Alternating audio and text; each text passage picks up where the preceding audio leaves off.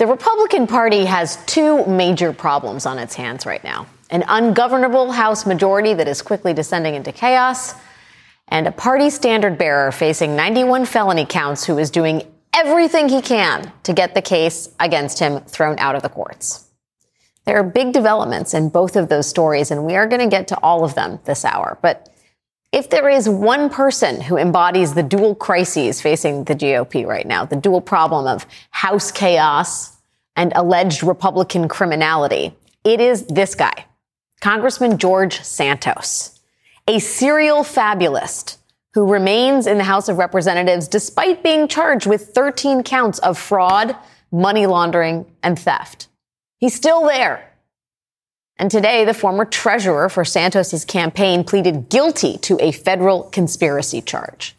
That staffer admitted to having made up fake campaign donations for Santos's campaign. And that conspiracy charge is part of the broader case against her boss, George Santos, who has been accused of crimes that range from defrauding donors to falsifying official paperwork to lying to the government in order to get pandemic aid. So the fact that this Santos campaign official is now admitting to some part of that alleged scheme, that is bad news for George Santos. And yet Congressman George Santos remains a member in good standing of the House Republican Conference. He has not been publicly denounced by a majority of his Republican colleagues the way that, for example, Democratic Senator Bob Menendez has, and continues to be by members of his party for his criminal indictment. I mean, if anything, George Santos is at the height of his power in this Congress, because for the second time in less than a year, Republicans need George Santos, and they need his vote in particular to stem the chaos in their caucus. Whoever the next Republican speaker is, that person is going to have to court the likes of George Santos at the same moment that his former staffer is striking a plea deal with federal prosecutors. The GOP is so fractured that it governs itself on a knife's edge. As to who can actually corral this Republican mess into something resembling a governing majority, well, that is anybody's guess at this point. And today we learned that Donald Trump is considering a visit to the U.S. Capitol early next week, right in the middle of the Republican race for Speaker. It will be the first time Trump has visited the Capitol since January 6th, 2021. A lot has changed, and a lot hasn't. Trump claims he's making the visit because he wants to help unify the party, which he is openly musing may require him to become Speaker himself. Today, Trump told Fox News Digital, they have asked me if I would take it being the speakership, for a short period of time for the party until they come to a conclusion. I'm not doing it because I want to. I will do it if necessary, should they not be able to make their decision. As preposterous as this sounds, as much as Trump at the Capitol should be a glaring reminder of what happened the last time he was there, Republican lawmakers have been cheering Trump on. This is Congresswoman Marjorie Taylor Greene tweeting today, if Trump becomes Speaker of the House chamber will be like a Trump rally every day. But we have already seen what it looks like when a Trump rally comes to the U.S. House chamber. We saw it when a Trump rally marched to the Capitol with Trump signs and smashed through windows and barricades and paraded through the building chanting, "Hang Mike Pence." That's what it looks like. Kevin McCarthy's failure as Speaker was in large part due to his courtship of the MAGA base, his deference to the hard right. And in the wake of that spectacular failure, the Republican Party is courting the head of the MAGA movement. They're inviting the January 6th guy back into the building. I mean, for anybody looking for a course correction here, it looks like it's going to be a long wait. Today at a Republican campaign stop in Michigan, NBC News asked Republican primary voters what they thought of Kevin McCarthy's ouster. And boy, did they make it clear Kevin McCarthy wasn't radical enough. He caved in sending more money over to Ukraine. So basically, he seems like a typical political crook. We can't be siding in with these liberal policies. We just can't. We have to stand up to that, and otherwise we're going to lose our country. If he was, working a little bit too cozy with the Democrats, and I'm all for him being voted out. A bit too cozy with the Democrats? How and where did Kevin McCarthy, the person who launched an impeachment inquiry into President Biden and blamed a near government shutdown on Democrats, how did Kevin McCarthy become somehow a tool of the left? Here's a clue. The morning after ousting McCarthy, Congressman Matt Gaetz walked a few blocks down from the Capitol to the basement recording studio that belongs to Steve Bannon to claim victory and to rally support from the MAGA movement. Well, first I want to say the posse won and the posse was attacked last night. What they're trying to say is they're afraid of your collective agency.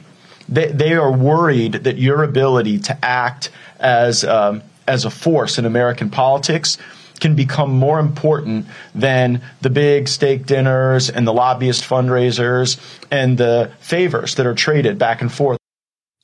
That is the Republican Party that Donald Trump is returning to. One that is mired in dysfunction and anger and chaos and paranoia. And it is clear now that the threat is inside the building. They have breached the Capitol in more ways than one. Joining me now is Tim Miller, former communications director for the 2016 Jeb Bush campaign and writer-at-large at The Bulwark, and Charlie Sykes, podcast co-host also at The Bulwark, the great Bulwark, and author of How the Right Lost Its Mind. Thank you, gentlemen, both for joining me tonight. Charlie, let me ask you just what you make of Trump positioning himself as a, quote, unifying figure that the Republican Party needs to have as Speaker of the House. Yeah, as strange as it is, obviously we have not yet reached peak political crazy here. I mean, the idea that Donald Trump as a unifier, it is a preposterous idea. But as you pointed out, what an alignment of the stars. The man who incited the attack on the Capitol, returning to the Capitol to see his handiwork, to see how absolutely ungovernable it has been. Look, the Republicans are faced with an unenviable problem, trying to figure out how to govern in this particular environment with the Jackal Caucus, with Donald Trump looming over all of this, is really kind of a political Rubik's Cube for morons. There's no solution. There's no way in which they're going to come out of this, more sane or more rational or getting back to some sort of normalcy. And this is what they are bringing into 2024. So you're absolutely right. Anyone who thinks that, we are about to see some sort of a return to normal American politics, that is just not going to happen. And next week is going to be wild, even by the standards of the last year. Well, right. Be There Will Be Wild Part 2, Tim. I mean, what do you think the presence of Trump at the Capitol does to the speaker's race? On one hand, you'd think it'd be a very helpful reminder of what happens when you give power to Trump and Trumpism. And yet, on the other hand, I kind of think it's like, he's like, is it Rasputin? I mean, he conjures this spell that the party seems to fall under. And I wonder if it informs who they ultimately pick for Speaker, assuming it's not Donald Trump. Yeah, for sure. I think it's him reasserting dominance. There's a lot of areas in his life where he's lost control right now, multiple courtrooms across the country, but he still very much has control over the Republican Party. And I think that showing up is an opportunity for him to demonstrate that in the most visible way possible. And I think that he's right about the fact that he, would be able to put his thumb on the scale and probably not be Speaker himself, but support whoever it is, Jim Jordan or whatever, from the MAGA Jackal Caucus, as Charlie called it. And it recalls for me, Alex, I feel like, a broken record, but you remember that old quote from after the election, what's the downside for humoring him for this little bit of time? Classic. For some reason, these Republicans, the Kevin McCarthy, the old guard establishment Republicans, thought that they could make this deal with the devil, and then when he lost in 2020, he would go away and they'd get to move on with their lives. But that's not how deals with the devil work. And Donald Trump is once again, just like he did on January 6th, just like he did endorsing all those lunatics in 2022, and he'll do it one more time when he goes to the Capitol next week. He's saying, you still got to pay up. And he's going to be there to accept his payment. I do wonder, Charlie, whether the sort of poison runs deeper than just deal making. The New York Times is out with a piece about how Steve Bannon, in many ways, helped orchestrate the ouster of Kevin McCarthy by effectively poisoning the posse, which is to say the right wing, and the right wing, not just in Congress, but voters and listeners to Steve Bannon's podcast, poisoning them against McCarthy, who he deemed sort of an establishment rhino stooge of the Democratic Party. In other seasons, one might say, who cares what Steve Bannon is doing? But the Times piece points this out, and I'll just read you a short excerpt. In past decades, right-wing rebels on Capitol Hill have encountered trouble getting real traction, shunned by lobbyists and big money political action committees, excluded from leadership suites in the Capitol, and disregarded by Fox News. But with the help of Mr. Bannon, who streams live for 4 hours every weekday, Mr. Gates and others don't need to rely on any of that. They can find their money by spewing nonsense on the Bannon airwaves, and they have an audience and they have attention, and that's all they need. What do you think about that, Charlie? Well, that's exactly right. And Tim's written a whole book about this. The water was poisoned a long time ago over the last 5 or 6 years.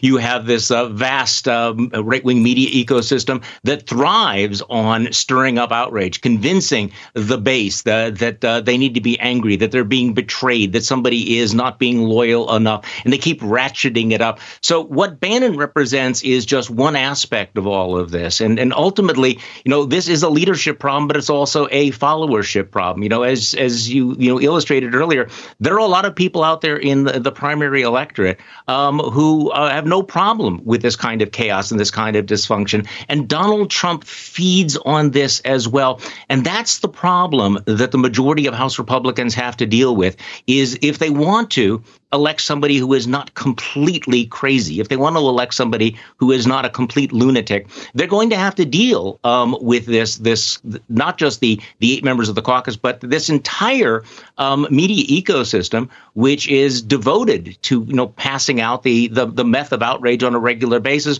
and Donald Trump, who will insist on this sort of thing. I mean, Donald Trump, like in many ways, I agree with Tim. This is an assertion of dominance, but it really is in many ways the worst nightmare for House Republicans. And it is the fondest wish of Democrats and the Biden campaign to basically Trumpify the entire Republican Party and make it absolutely clear that Donald Trump owns all of this chaos and this dysfunction and corruption. And thank you for pointing out the sort of role that the Republican electorate has in this. And Tim, I'd love to talk with you more about that, because the incentive structure is all messed up. I mean, it feels like the Republican electorate not only wants the chaos, but expects the chaos. And so when the chaos unfolds, it's not a source of shame and indignation. They're either like, more of that, or what else is new? And so, Jim Jordan as speaker seems entirely plausible to that group of people. Oh, for sure. This is the thing that a lot of folks, I think on the coast miss about what's happening with the Republican Party is, there's that old trope that like a lot of Republicans are like, I like Donald Trump for the policies, but not the tweets. I just wish he'd have control over his Twitter feed.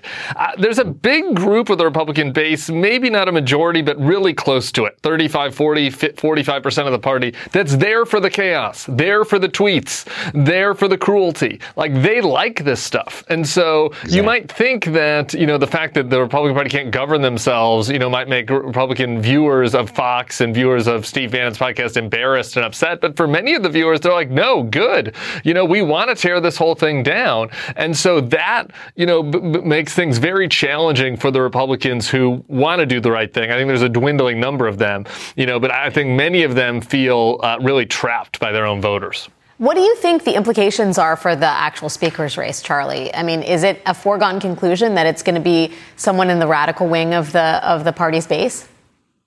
Most likely. But again, this is the dilemma that in order to get 218 votes, you either have to get the votes of the Matt Gaetz Jackal caucus, or you have to get some Democratic votes. Now, in order to get the Matt Gaetz caucus, you're going to have to continue doing what Kevin McCarthy did, which is to make one surrender, one concession after another to the Taliban wing of the party.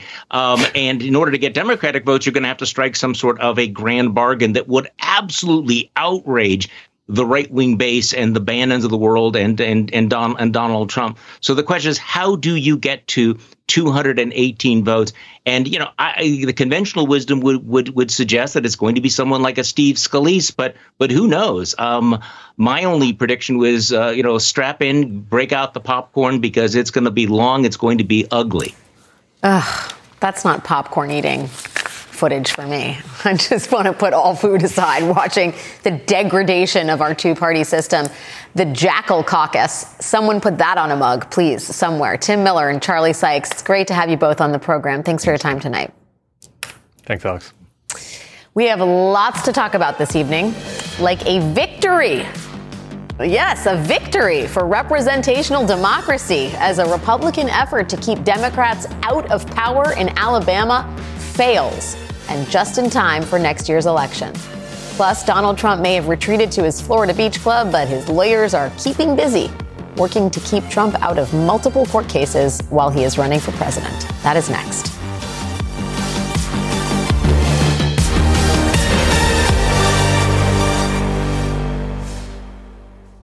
Alpha 19er, commence Wi-Fi device checklist. Laptops, on. TVs, streaming. Game console, consoling. Smart thermostat, set for cuddle time. Doorbell camera, oh, my package is here. Fast, reliable, able to power tons of devices inside your home at once. All systems go, you are clear for takeoff. This is Xfinity Internet, Wi-Fi built to wow. And watch the short film, The Aviators, now playing at Xfinity.com. Restrictions apply. Actual speeds vary and are not guaranteed. Stay up to date on the biggest issues of the day with the MSNBC Daily newsletter. Each morning, you'll get analysis by experts you trust, video highlights from your favorite shows. 2024 is now truly the most important election in the history of our country. Previews of our podcasts and documentaries, plus written perspectives from the newsmakers themselves, all sent directly to your inbox each morning. Get the best of MSNBC all in one place. Sign up for MSNBC Daily at msnbc.com.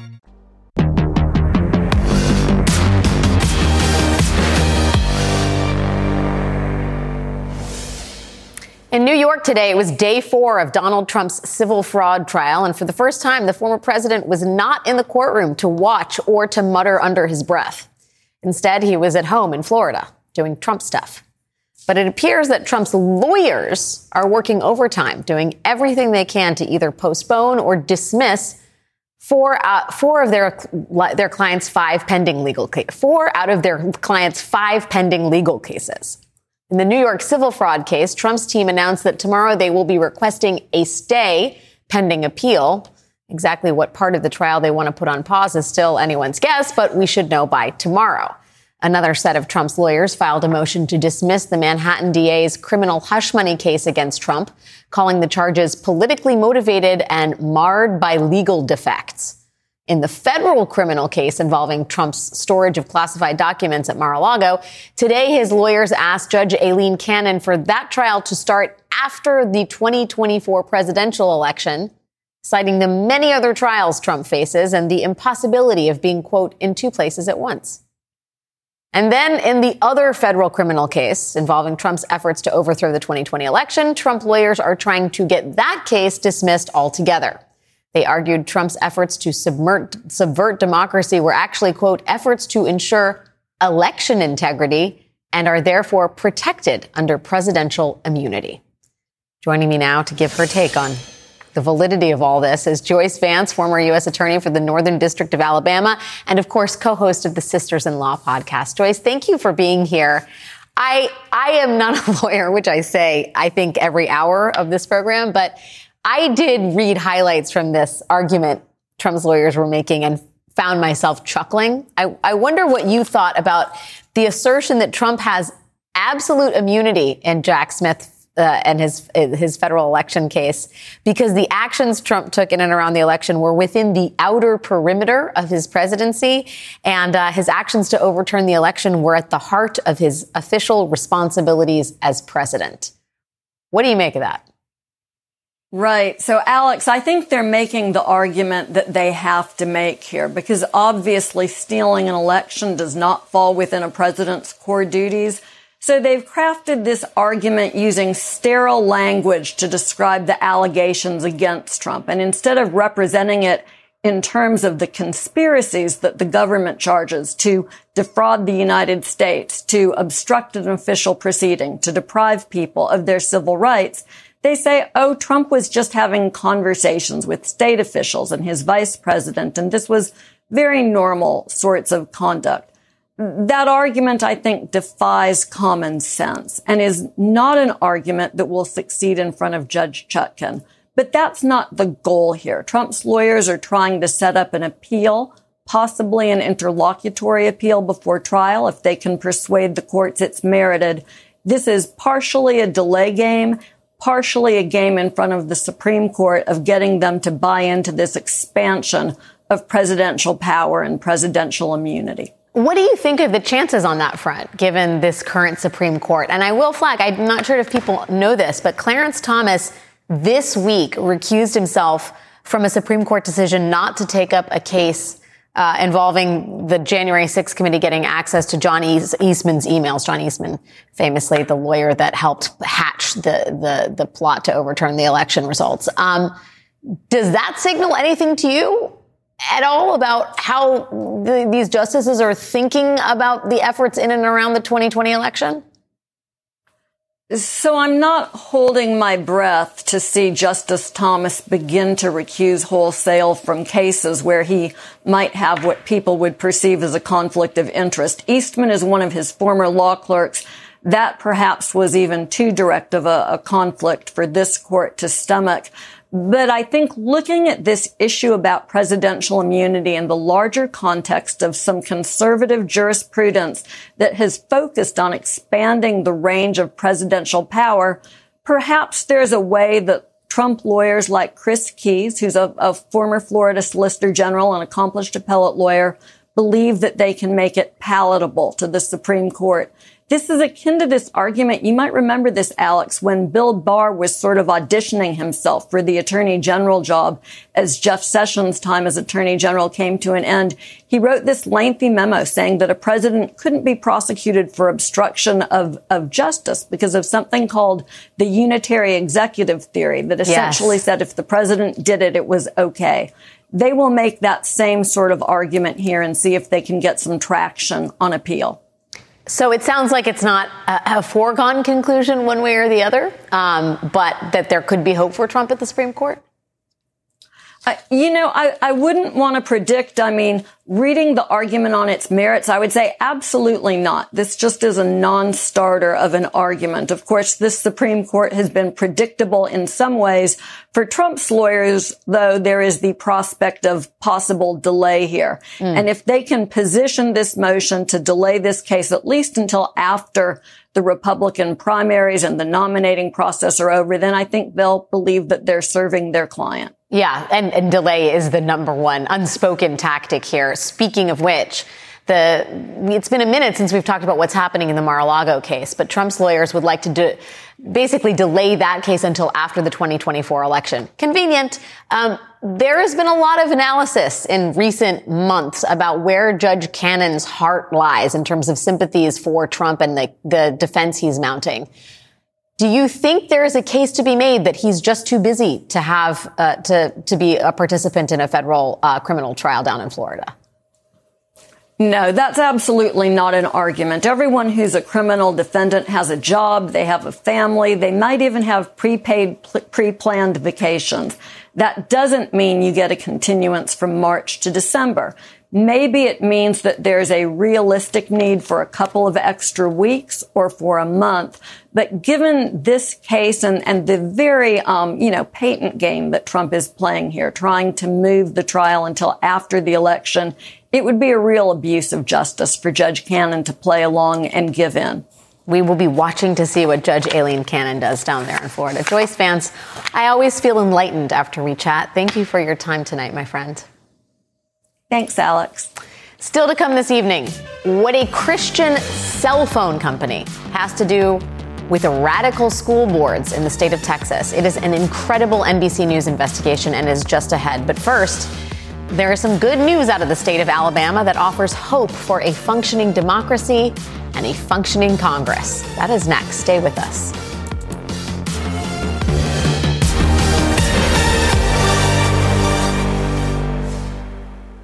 MSNBC is going to be live here all night. Today's news requires more facts. Palestinians and Israelis are blaming each other for the tragedy that has inflamed the region. More analysis. Most of the states with the worst rates of gun deaths are ones where Republicans control the state government. And more perspective. This is not just about women and pregnant people in Texas. This is about people across this country. The world's never been harder to understand. That's why it's never been more important to try. MSNBC. Understand more. On the MSNBC podcast, How to Win 2024, political experts, former Senator Claire McCaskill and Democratic strategist Jennifer Palmieri examine the campaign strategies unfolding in this all-important election. The focus is on the voters that are not necessarily in your corner now. If Democrats are going to win in 2024, we have to be able to explain what is happening at the border and what the solutions are. Search for How to Win 2024 wherever you get your podcasts. New episodes every Thursday.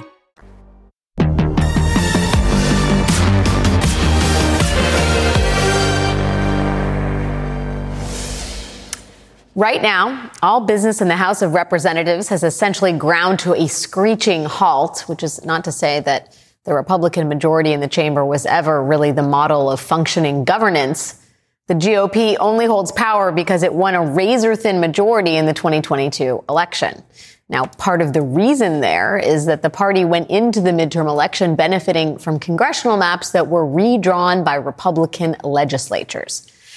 And while we cannot know what might have happened in the alternate reality where congressional maps were not gerrymandered in Republican state houses, the very handy website Democracy Docket has identified 6 states where House Democrats lost at least 1 seat and their majority in the House because of those gerrymandered maps. And those states are Florida, Georgia, Louisiana, Ohio, Utah, and Alabama. Each of these Republican-led states put maps in play that gave their party a distinct advantage in the 2022 election. Alabama's congressional map had only 1 majority black district out of 7, despite the fact that black residents make up 27% of the state's population. But today, after not 1 but 2 Supreme Court rulings and a court-appointed special master, Alabama has been forced to adopt a new congressional map with a second majority black district. And that map will be in effect for next year's election, 2024, which will in turn give Democrats a chance at picking up 2 of Alabama's 7 congressional seats. Now, this is a major victory for voters in Alabama, but it also offers a glimmer of hope for voters in other states where Republican-drawn maps are currently being contested in the courts. If those challenges are successful, Democrats could pick up several seats in the 2024 election, which could mean a Democratic majority in Congress and maybe even a functioning House of Representatives. At the very least, a more representative democracy. Now, while things may be looking up in Alabama, over in Texas, not so much. Our NBC News reporters have been uncovering the transformation of schools in northern Texas and the very unusual group that is behind all of that. It's coming up next.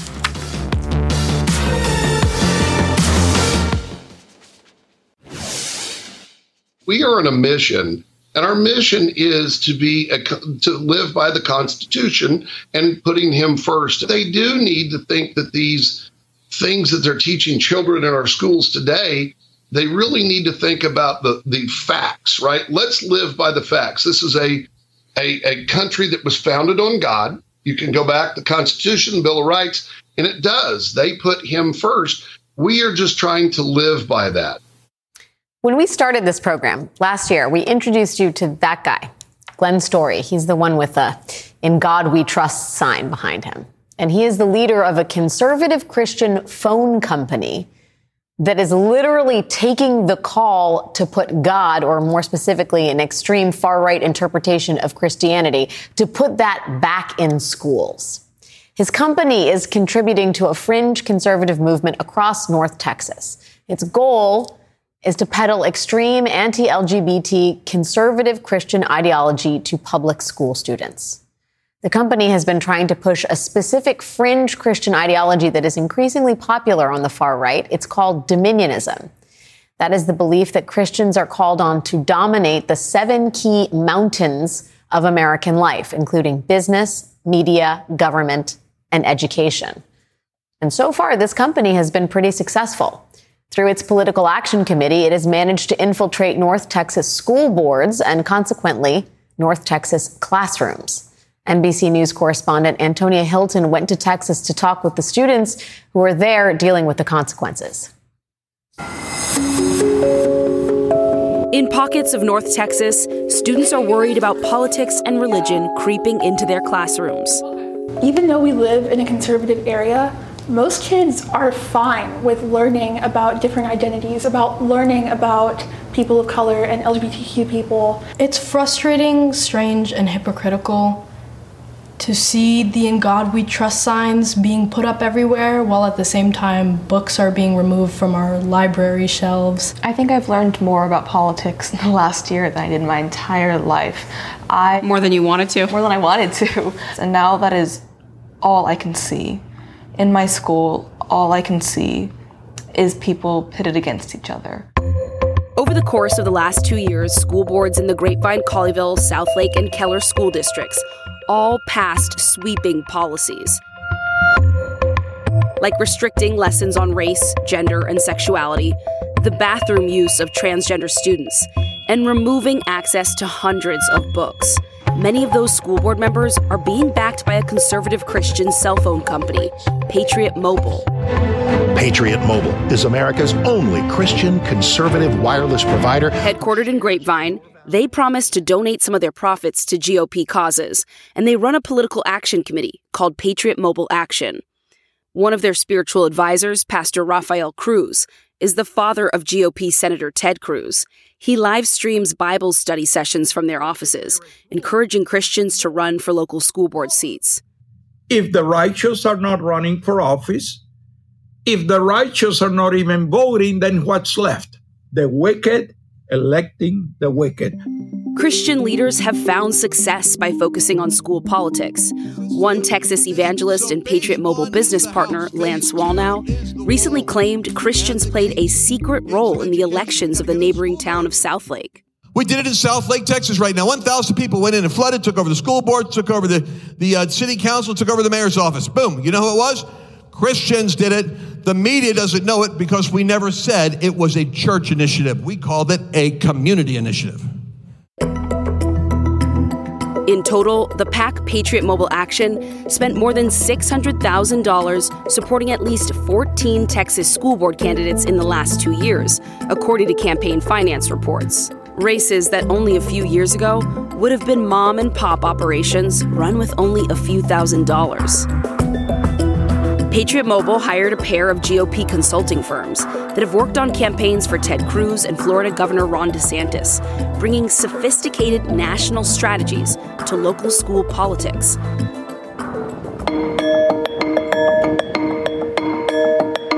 Do you believe that having biological males compete in women's sports? North Texas Representative Nate Schatzline represents many of the families in the Keller School District. He's also a former pastor and runs a church-based nonprofit that works to get conservative Christians elected in these communities. On the first day of the last Texas legislative session this year, he led a prayer and worship service in the Texas Capitol. He shared some of the images on social media. There's nothing more important than we could be doing than this right here, worshiping and praying in the middle of the Capitol. Throughout the session, he talked about how his faith informed his politics. Schatzline and other conservatives voted to restrict drag performances and to hire religious chaplains as unlicensed mental health counselors in public schools. He spoke with NBC News for the new podcast Grapevine. Do you believe in the fundamental separation of church and state? I believe that church and state in the Constitution, what was written about it was written to keep the state out of the church, not to keep the church out of the state.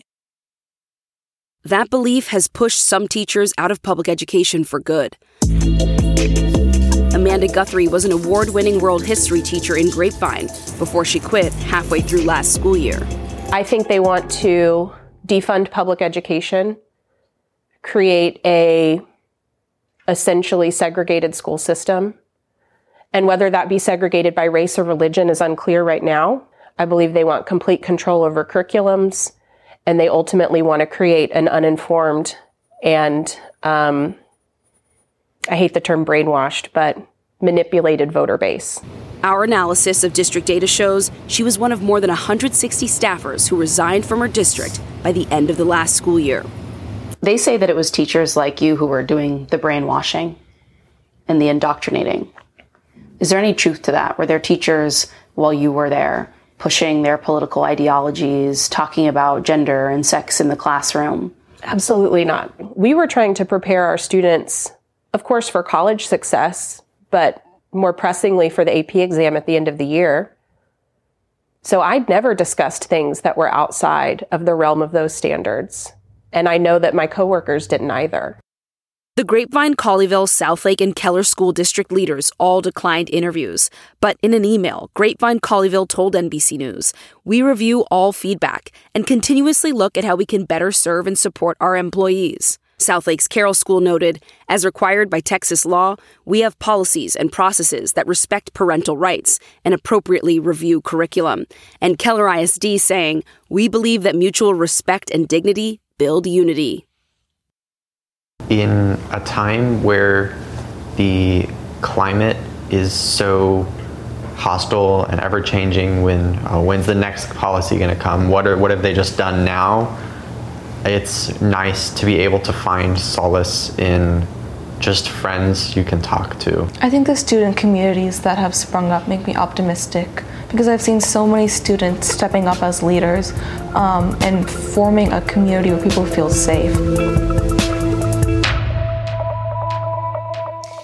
This is not just happening in Texas. This is a national movement. Antonia Hilton, along with NBC News senior investigative reporter Mike Hixenbaugh, have spent years investigating the infiltration of far-right Christian ideology into classrooms in Texas and across America. And they join me coming up next. Stay with us.